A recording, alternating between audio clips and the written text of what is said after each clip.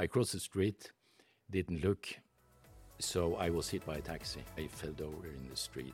A couple of days later, I came to talk with a student that I didn't really know, but he turned out to be a believer. The way he showed me interest gave me the sense that he's probably my first friend in life. He was a believer, but instead of trying to get me to his church meetings, he went with me to the parties I normally went to. And that made a big difference on me because I saw in him that Christian faith could live 6-7 days a week, not only in the church. Welcome to the Lausanne Movement Podcast, where we have a passion to accelerate global mission together. I am your host, Jason Watson, and over the next few weeks, we're going to be sharing some interviews that we conducted at our Lausanne 2023 Africa Gathering. Today, I have the pleasure to introduce you to Ole-Magnus Olasfrud, who is sharing insights into whole life mentorship. Ole-Magnus is from Norway and is the chair of the YLGen mentoring team for the Lausanne movement and leader of the NGO Barnabas Focus. With over 40 years of experience with the Navigators, he is dedicated to empowering younger leaders through whole life mentorship. If you're interested in growing as a disciple or wondering how you can begin to be more effective in discipling and mentoring others, then this episode is for you. Ole-Magnus shares decades worth of insights from thinking about and mentoring others. And so without any further ado, let's jump into our podcast interview with Ole-Magnus. Ole-Magnus, welcome to the podcast. Thank you for inviting me. Today we're going to be unpacking whole life mentorship, and we're going to be talking about discipleship in quite a lot of detail. But I thought, seeing that we have you in person, that it would be a great opportunity to hear a bit of your backstory. And you grew up in Norway. Could you unpack for us a bit of your story, a bit of your childhood, how you came to Christ? Even it would be helpful if you could frame for us what the religious landscape looks like in Norway. As you know, I'm happily married. We have 3 adult sons and 13 grandchildren. My wife and I, we just celebrated 50 years anniversary. We lived outside Oslo. Congratulations. So thank you. Well, I grew up in the countryside in Norway, born in 1947, just after the Second World War. And one of my first memories from growing up was that we were poor people. I saw my parents didn't have food, and what they had, they gave to us. And as I grew up, I was often teased. I didn't have any friends. So I think my childhood was safe at home. My parents were loving parents, did whatever they could, but my sense of having value was very, very low. Then I moved to Oslo to study, and then I brought with me that that sense of inferiority. So I was a very diligent student. I studied veterinary medicine, and I had good grades. That was partly because I didn't have any friends. So what else should I do than be reading? I succeeded in that. After 2.5 years, we were out to celebrate an exam. We got drunk. We were thrown out of the restaurant. And there was some struggle out in the street. And I thought, let me leave this place. I crossed the street, didn't look, so I was hit by a taxi as I crossed the street. Not hard, but at least I fell over in the street. And then I suddenly sobered up and thought, what was happening? And just a couple of days later, I came to talk with a student that I didn't really know, but he turned out to be a believer. The way he showed me interest gave me the sense that he's probably my first friend in life. Wow. He was a believer, but he was a fairly young believer, and he didn't in any way press anything on me. And I had some Christian background. My parents went to church, but it kind of died on me during my teenage years. But instead of trying to get me to his church meetings, he went with me to the parties I normally went to. And that made a big difference on me because I saw in him that Christian faith could live 6-7 days a week, not only in the church building. That was kind of a new idea to me because I grew up with a very isolated, very pietistic Christianity. So after some time, he asked whether we could start reading the Gospel of John together. I turned it down, but after some time, probably not to disappoint him, I said, yes, well, let's do it. So just he and I were sitting in the canteen in the university or on my little room back there. And then I saw something already in chapter 1 of the Gospel of John, where Jesus calls himself the Son of Man. That was a new thought to me. I knew Jesus claimed to be the Son of God, but when he preferred to be called the Son of Man, then I was kind of drawn to him, because then I understood that Jesus, the Son of Man, he knew life. He had lived the life I tried to figure out. He had had his hard times. He had had times when he had been mocked in very different ways than I, but it created some identification. So I think his friendship, the reading of the Gospel of John, and meeting some of his friends drew me to Christ. Not so much because I had a deep sense of guilt, but his friendship, the friendship with my friend, and also Jesus appealing to me as a friend, made a big, big difference. And it did something with my deep shame. It gave me some value. So that's how I came to Christ. But then we seamlessly moved from what we could call evangelism into follow-up and equipping. We started to pray together, the guy and I. We kept reading the Bible. We started to witness to our friends. And I think from that very day, when I was 22 then, I think from that very experience, it's deep in my spine that Bible lives in relationships. When it's about coming to Christ, but also growing in Christ. So I think this is a deepest value in me. The Bible is alive.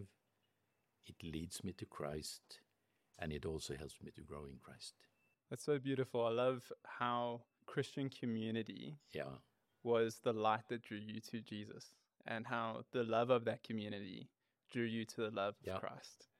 And I think that that's such a challenge for so many of us who have been believers for a long time, to step into that calling of Christ, to be love to our neighbors. We're not just called to love God, we're called to love others as ourselves. And could you share with us how you went from that space as a 22-year-old to feeling called to ministry? Yeah. So then I was halfway in my veterinary studies, so I finished my studies, and then I worked 4 years as a veterinarian. The people who helped me to find Christ, or I would rather say be found by Christ, was through the navigators. And I was involved with the navigator ministry during my study days, and then also as I worked as a vet. And then we were asked to move to Bergen on the west coast to develop a student ministry there. So then we moved there. And I was full-time with the navigators for all these years. How many years have you been with the navigators? I worked with the navigators for 50 years. Wow. So I was pensioned when I turned 50, and then I established my little NGO that I called Barnabas Focus, because I was so inspired by Barnabas in the book of Acts. And can you just share with us briefly what the Barnabas Focus is all about? I would say the Barnabas Focus is about Barnabas. I mean, we meet him first time in Acts 4. He was the son of encouragement. I deeply want to come alongside people and be an encouragement. Then we meet him again in Acts 9, where he embraces Saul with his scary CV and includes him in community while the others want to shut him out. So this bridge-building capacity that Barnabas had to let new people in, and I want to be this bridge, helping people to become part of the Christian community, but also to have the freedom to move in and out, as it says about Paul. And then Acts 11 again, when the revival breaks out in Antioch, they sent Barnabas. I'm happy they sent him. And it says that's one of the most beautiful sentences in the Bible to me. When he saw the grace of God, he was glad and encouraged them. It was new. People were sitting down in Jerusalem being skeptical, but he encouraged them. So to look for the signs of grace in people's lives, in situations that are hard, Are there some signs of grace? I want to be a person looking for signs of grace. And then this last, in chapter 15, we have this sad story when Paul and Barnabas disagrees over Mark John, and Barnabas doesn't give in. He says, I want to give this young man a second chance. And he did. So the relationship, or the partnership at least, between Barnabas and Paul, they departed. But then I almost get tears in my eyes when I read 2 Timothy 4, when Paul sits there alone. Demas has left him and all the others. And he says, please bring Mark with you, because he is so helpful for me in the ministry. And just this idea of giving people a second chance, to walk with people even through difficult phases of life, not giving up on people. I want to be that kind of person. That's such a beautiful vision. I so appreciate you seeking to live that vision out as an example to all of us. I think one of the things that really inspires me about your story is the story of faithfulness. Mm-hmm. Decades of serving Christ faithfully, decades of loving your wife faithfully, and we don't see that kind of continuation often anymore. As a younger generation are very quick to just give up. Yeah. And I would love to hear from you. As a 23-year-old who started out in ministry, what vision did you have for your life back then in terms of ministry as you began your journey with the Navigators? And how has that been different in both maybe a good way or bad way? And how have you seen God direct your path through all those years? Well, I think simply as I shared, this basic idea, scripture in relationships. I think that's kind of been a guiding thought for me, whether that's vision or not. I don't know what to call it, but I think it has always guided me. Wherever I have a chance to open the Bible with people, being a non-believer or a seeker, or being someone, whether it's a convert in Latvia or it is a pastor in Singapore, I do exactly the same. I deeply believe in coming alongside people, listening, being with them, being in the scriptures together, share life. That's kind of my very simple approach. It's not so well formulated maybe, but it's life on life, it's journeying together. And that has taken different forms over the years, of course. I used to be the national director for the Navigators in Norway for some years. I was on the leadership team of Navigators in Europe. But then, of course, all the time back to the late 70s, I have been deeply served by the Lausanne movement.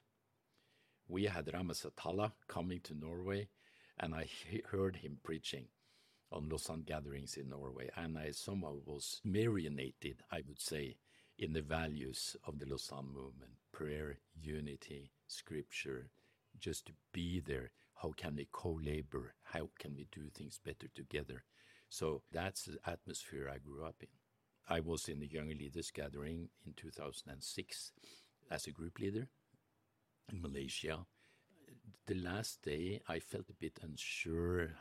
How had I done? And I stood over in the corner. Up to me came a man I'd only seen on the platform, Doug Birchall, then the CEO of Lausanne. And the way he approached me, the way he asked me questions, brought me back to my good memories of the friend in my study days. Someone seeing me insecure, showing interest. And then after some time, Doug asked me, would I consider serving in Cape Town? So then I was responsible for the training of the group leaders. And that was a great experience. And through that, I got to know the movement better. And then when the Young Leaders Gathering in Jakarta 2016 was planned, Michael O asked me whether I would consider serving as a senior coordinator. So I was invited to be on Sarah Broyle's team, but I also was invited on this interesting thing to, as Michael O bluntly said, please protect the team, the Young Leaders team, from us as seniors. Help them to do their planning, but then please be the link between the senior leadership and the team of younger leaders. And I did that.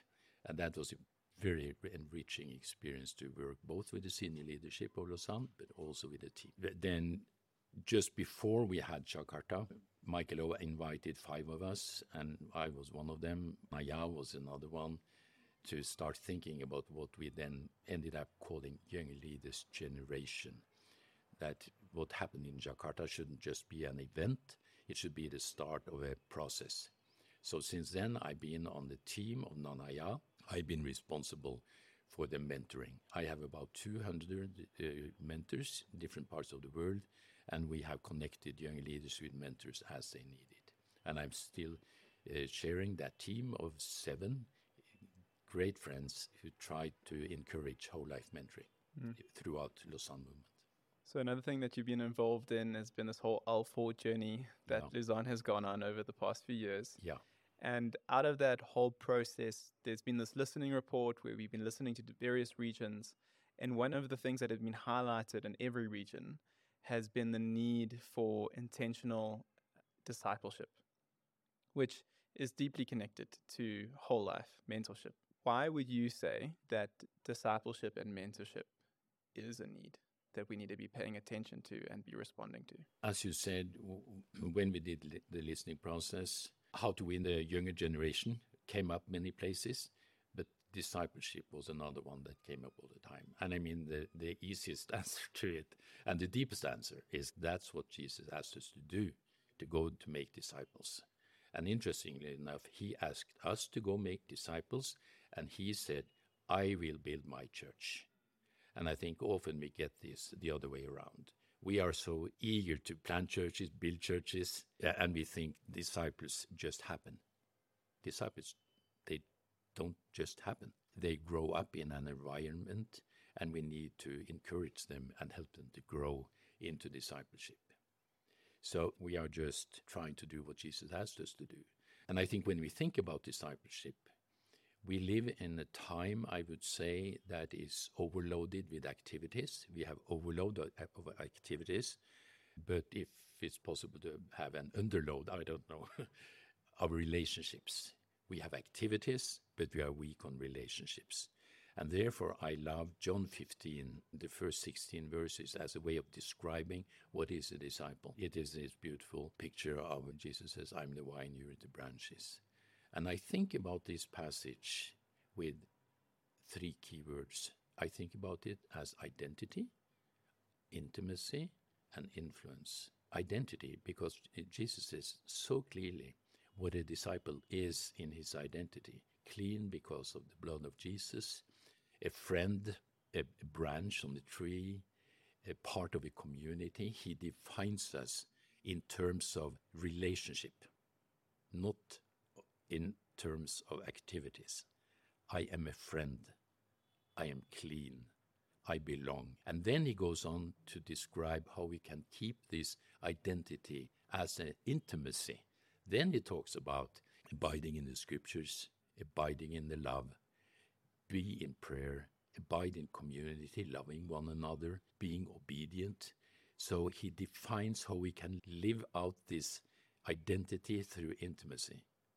And then he moves on to say, then you bear fruit, much fruit, fruit that will last. And I think this is very important when we think about mentoring, we think about discipleship. It's a relational thing that leads to good activities and can lead to good programs. But we are normally, I would say, overloaded with programs and how-tos and weak on the basic ideas of relationship with Christ and with one another. So that's kind of the basis, I would say, for the whole idea about mentoring. You like to refer to mentoring as whole life mentorship. Could you unpack that phrase for us? Because I think there's something beautiful there. And I would like to ask if you distinguish between whole life mentorship and discipleship. I think the life of a disciple is lived in different spheres, so to say. We need the celebration when we gather many. It's also very helpful for the life of a disciple to live in a smaller community, a cell or whatever you call it. But then I would say the third aspect of discipleship is the one-on-one relationships.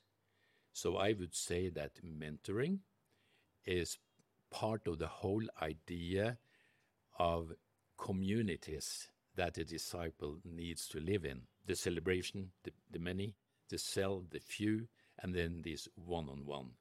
So I would say mentoring is part of discipleship and the whole process of making disciples. But then when we talk about whole life mentoring, I think in Lausanne now we are talking about mentoring, you could say, two different aspects of it. Some young leaders would say, I need help with my church plant. Then it's great to have a mentor who knows something about church planting. Then we try to help this young leader to find someone who is good on church planting. Come help me with my church plant. But that's not whole life mentoring. What we think about is whole life mentoring is exactly whole life. And I think the idea from Psalm 142, when David is scared to death in the cave, Saul is after him, and he says, who cares for my soul? Who cares for my soul? Who cares about me? Not my worm, but me. And then God sends Jonathan to him. And I love what says about that relationship, how Jonathan was able to strengthen his trust and faith in God. So when we are talking about whole life mentoring, it's about my inner life, it's about my family life, it's about my business life, it's about how do I take care of my physical life, it's about my intellectual development, just the whole person. And therefore I think there's the sentence, who cares for my soul? So we would very much help those who say, who can help me with my church plant. But primarily our whole life mentoring is about who cares for my soul. And that way we have done whatever we can to develop ways of serving people whole life.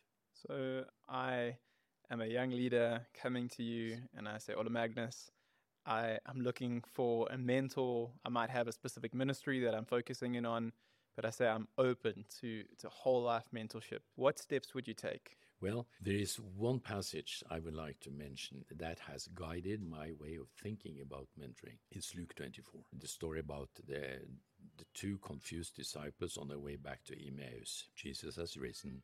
They are moving back. And it says they were worried, they were going, and they were discussing deeply. And then it says beautifully, then Jesus came up and started to walk with them. And it would have been very tempting, I would say, for him who not only knew the answer to their questions, but he was the answer to their questions. He was the risen one. But instead, he asked a question. He said, what are you talking so eagerly about? And then they started to share. And then he asked the follow-up question. So I think the first aspect of a mentoring, whole life mentoring relationship is to ask questions, not to have all the answers, but to ask questions, come alongside, be available, walk, journey together. But then the second thing Jesus did, he opened the scriptures with them, and he rebuked them in a way for being so slow to believe the scriptures.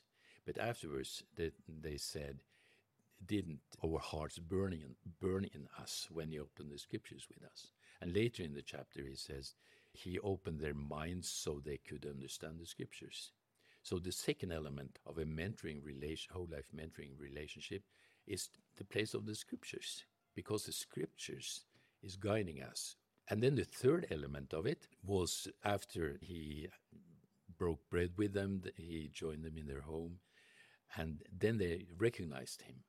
And then they were running back, joined the rest of the disciples. Jesus was with them. He sent them out.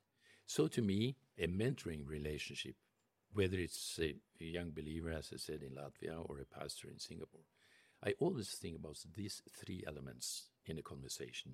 I want to come alongside, talk, update what happens in your life since last time we talked. What are some good things? What are some challenging things you've experienced? And that will, of course, set the agenda for the rest of the conversation. But I'm with that person in that person's life, and I also share from my life. Then the second element, we will always spend some time in the scriptures, whether it's be that I share something I read since last time, or he will share something, or we read the passage together, or different ways of working with the scriptures, but always some scriptures. And then the third element is to pass it on.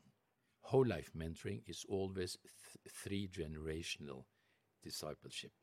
It's not only you and me. So, I mean, when you come to me, as you suggested, we would spend some time for us to get to know one another, and then I would spend time to get to know you. You would be interested in knowing who I am. We would spend some time in the scriptures. But quite soon, I would like us to start thinking about, how do you pass this on? You may be a businessman, then you have some non-Christian colleagues, and I would ask, how can I pray with you for your Christian colleagues? Give you the names of 2 people. I would love to be with you, serve with you, pray for your friends. Or you are a Bible study group leader, or have a ministry somewhere. I would try to serve you, equip you in that. So it's a third generation disciple making, because we are serving a 3-generation God: Abraham, Isaac, and Jacob. Always 3 things, 3 generations.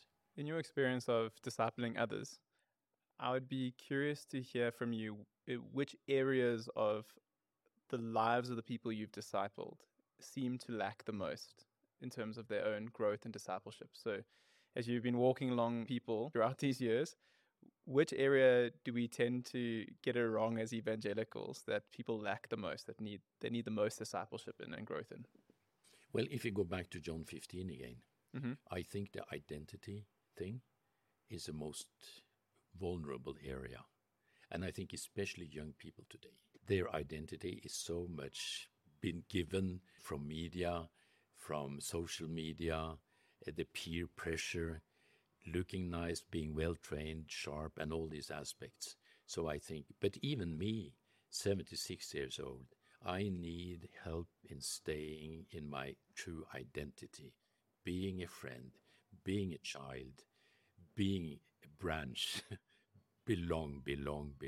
And I think if we don't help people in any phase of life in this deep identity, we build on a very shallow basis and things go wrong. And that's also why it's so important to spend time in the scriptures together, because that's the word of life. And I find it so important that I'm not here to teach you. I'm here that we can open the scriptures together so that the Holy Spirit can set an agenda as we are talking. As I said, when I meet you after it's a month since last time, I'm eager to see what has happened in your life, good and bad things. But also when we're in the scriptures together, the Holy Spirit is able to remind you and me of things that are important. That sends the real agenda, because the Holy Spirit is able to take chapter 3 of 1 Thessalonians, for example, lift out something that the Lord speaks to you about and me about, and we can talk about that, share life experiences, and pray over it, so that our lives are rooted in the scriptures. So build identity and being rooted in the scriptures would probably be the 2 things I would say that's a basis. And out of that can grow all kinds of things. Discipleship is something that we all know is important. We all know we should be doing it. We all know that we should be discipled ourselves. What do you think holds people back from discipling and mentoring others? I think there may be different things, but I think wrong understanding of what it is probably the number one reason. So many think that then I need to have all the answers that I may be asked. Some would say, I don't understand the youth culture. Who am I to be able to do anything good for that person in his or her 20s? And therefore, I think that some of the basic things I've learned about key attitudes is probably the thing we need to work on to see more mentors. And I think the first thing I would mention is from 1 Corinthians 4. Paul writes to Timothy, his good friend, his younger friend, and he says, you may have 1,000 teachers, but you're only one father. And I think mentoring is not about teaching primarily. It's about a relationship again. And in 1 Thessalonians 2, he talks about how he was like a father and a mother to them. So a good mentoring relationships is relational. That's the first thing. The second thing that also holds some people back, I think it's about mutuality. It is not me trying to pour something into you, and that's it, kind of a one-way traffic. If good mentoring relationships is about mutuality. You may learn something from me, but I'm learning a lot from you. And that also asks for vulnerability. I meet so many mentors who don't know how to open up their own lives, and then younger leaders or younger people are asked for authenticity. And if I'm not sharing something of my own life, it doesn't work. And I've often heard people I'm coming alongside saying that one of the probably the greatest impact you've had is when you are sharing from your own struggles, how God has been with you in that situation, what has helped you in this situation.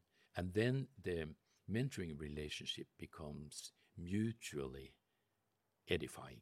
I'm so happy each time I hear this person of 60s, in their 60s or even 70s, and share how their own spiritual growth has been inspired and furthered because they mentored this person in their 20s or 30s. And some of them would say, well, when I read the scripture with her, I see something I had never seen before, because she in her 30s or 20s or even late teens sees something with other glasses, other backgrounds, and I learn from it. And a good mentoring relationship would have that mutuality in it. Of course, if you come to me and ask me to be your mentor, you're the focus person. It's not me who is the focus, but this mutuality. I love what Paul says in Romans 1. He says that you and I may mutually be encouraged by each other's faith. I love that. He writes to people he has never met. He says, if I come to you, we will grow together by the faith we have together. So I think if we are able to kind of give these basic ideas about what whole life mentoring is, then it's easier to move into it.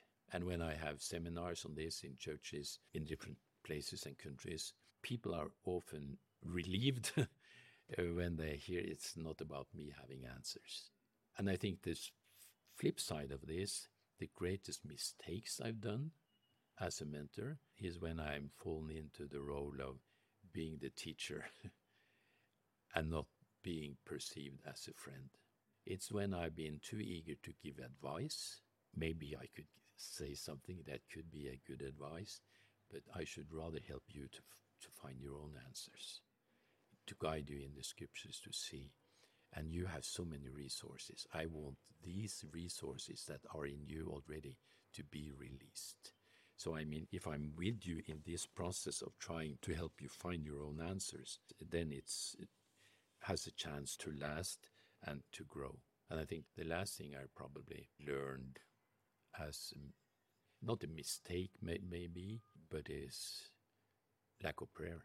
When we read the letters of Paul, how much it is about prayer, how he prayed for them. I mean, every letter. And so I think my key impact I can have for those I mentor is to be faithful in prayer. And when we meet after a month again, I would connect to what you talked about last time. Since last time, I've been praying for this because you shared it as a prayer request. How is it going? How can I continue to pray for you? So that we live in this process together, journey together. This whole task of whole life mentorship and discipleship, it requires a lot of you as a disciple maker or a mentor. It requires you to give of yourself, like you've been encouraging us to do, to be vulnerable, to offer up your life, to give up your time, to serve sacrificially. And I would imagine that many people might have gone down that path before, and through that journey of building relationship, perhaps they've been hurt in the process by the people that they are mentoring. What would you say to someone who has experienced that kind of hurt? They've been vulnerable, they've given up their life, and it's ended in a way that they didn't intend for it to end. Yeah. I've been there. So have I. That's why I'm asking. Yeah. Back to Timothy 4 again. Paul is sitting there. He says, demons left me for the love for the word. Others left me.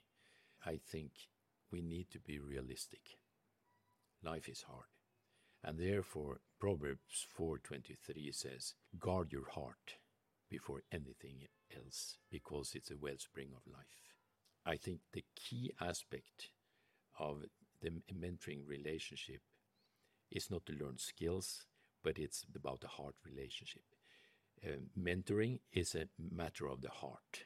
As you say, I share my heart, but also to try to encourage the other person to have a strengthened heart, be able to stand against temptations and the hardships of life. But sometimes life goes wrong. So number one, I have to be realistic. And I think the second thought is that he or she is a child of God. It's not my child. It's not my responsibility. I can do whatever I can. I can try to serve. I can be available. But at the end of the day, it's that person and God. But I think when something goes wrong in a mentoring relationship, I would also see this as a learning possibility. And I think a key aspect of lasting mentoring relationships would always be to evaluate regularly. Even with some of those I come alongside for 20, 30 years, we would maybe once a year stop and say, how is this going? Too much Bible or too little Bible or whatever. Can we adjust what we are doing together?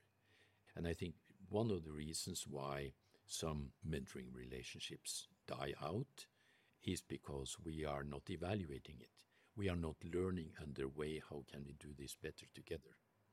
And it's also normal that mentoring relationships, some may last, as I said, I had some for 30 years, but it can also be natural that the mentoring relationship lasts for a year.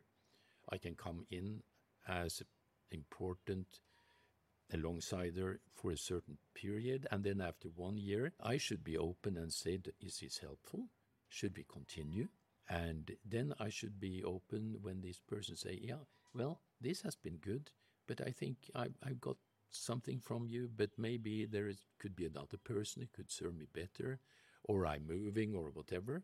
And then we terminate it in a good way. I think some of the reasons why mentoring relationships just die is that we, as I say, we don't evaluate, we don't end them well. It just kind of smolders and we get insecure. Then it's longer and longer since we talk with one another, and they just die. And then both are disappointed. And I also think it's important the way they start. I mean, there are kind of two ways a mentoring relationship can start. One is when the person comes up to me and asks. Then I would always say, thank you for asking. I would just like some time to think about it. I want to pray about it. Because I think a key aspect of establishing a mentoring relationship is it's a spiritual thing. In John 17, when Jesus prays for his disciples, he says, you gave them to me. They were given. When he selected the 12, he spent a night in prayer. He turned to a dead girl, woke her up. It seems to be prayer of a sentence or two. When he should choose the 12 through whom the world should be changed, he spent a night in prayer. And I always pray over, is this something I should say yes to? And if I feel like that, then I say yes. And then I would say, let's try a couple of times to see how it works. Be honest, be open and see, do we find one another? Does this seem to function? And then after 2 or 3 times, if we see this works well, let's go for it. But it could also be that I see someone the Lord gives me a heart for. Let me give an example. Many years ago, our oldest son had a very rough time in his early teens. He was mocked as I was, and I felt so sad for him. And I remember he came home one day from school. He said, if I'm going to be teased for being a believer like this, I don't know whether I can take it. And then we got a youth leader in our church, and he befriended our son. They were playing soccer and all kinds of things. And during a church coffee, my wife and I was ending up at the same table. So I approached this young man. I didn't know him at all. And I said, I just want to thank you for the way you help our young son. And he said, well, we just play soccer and we read the Bible. It's not so much.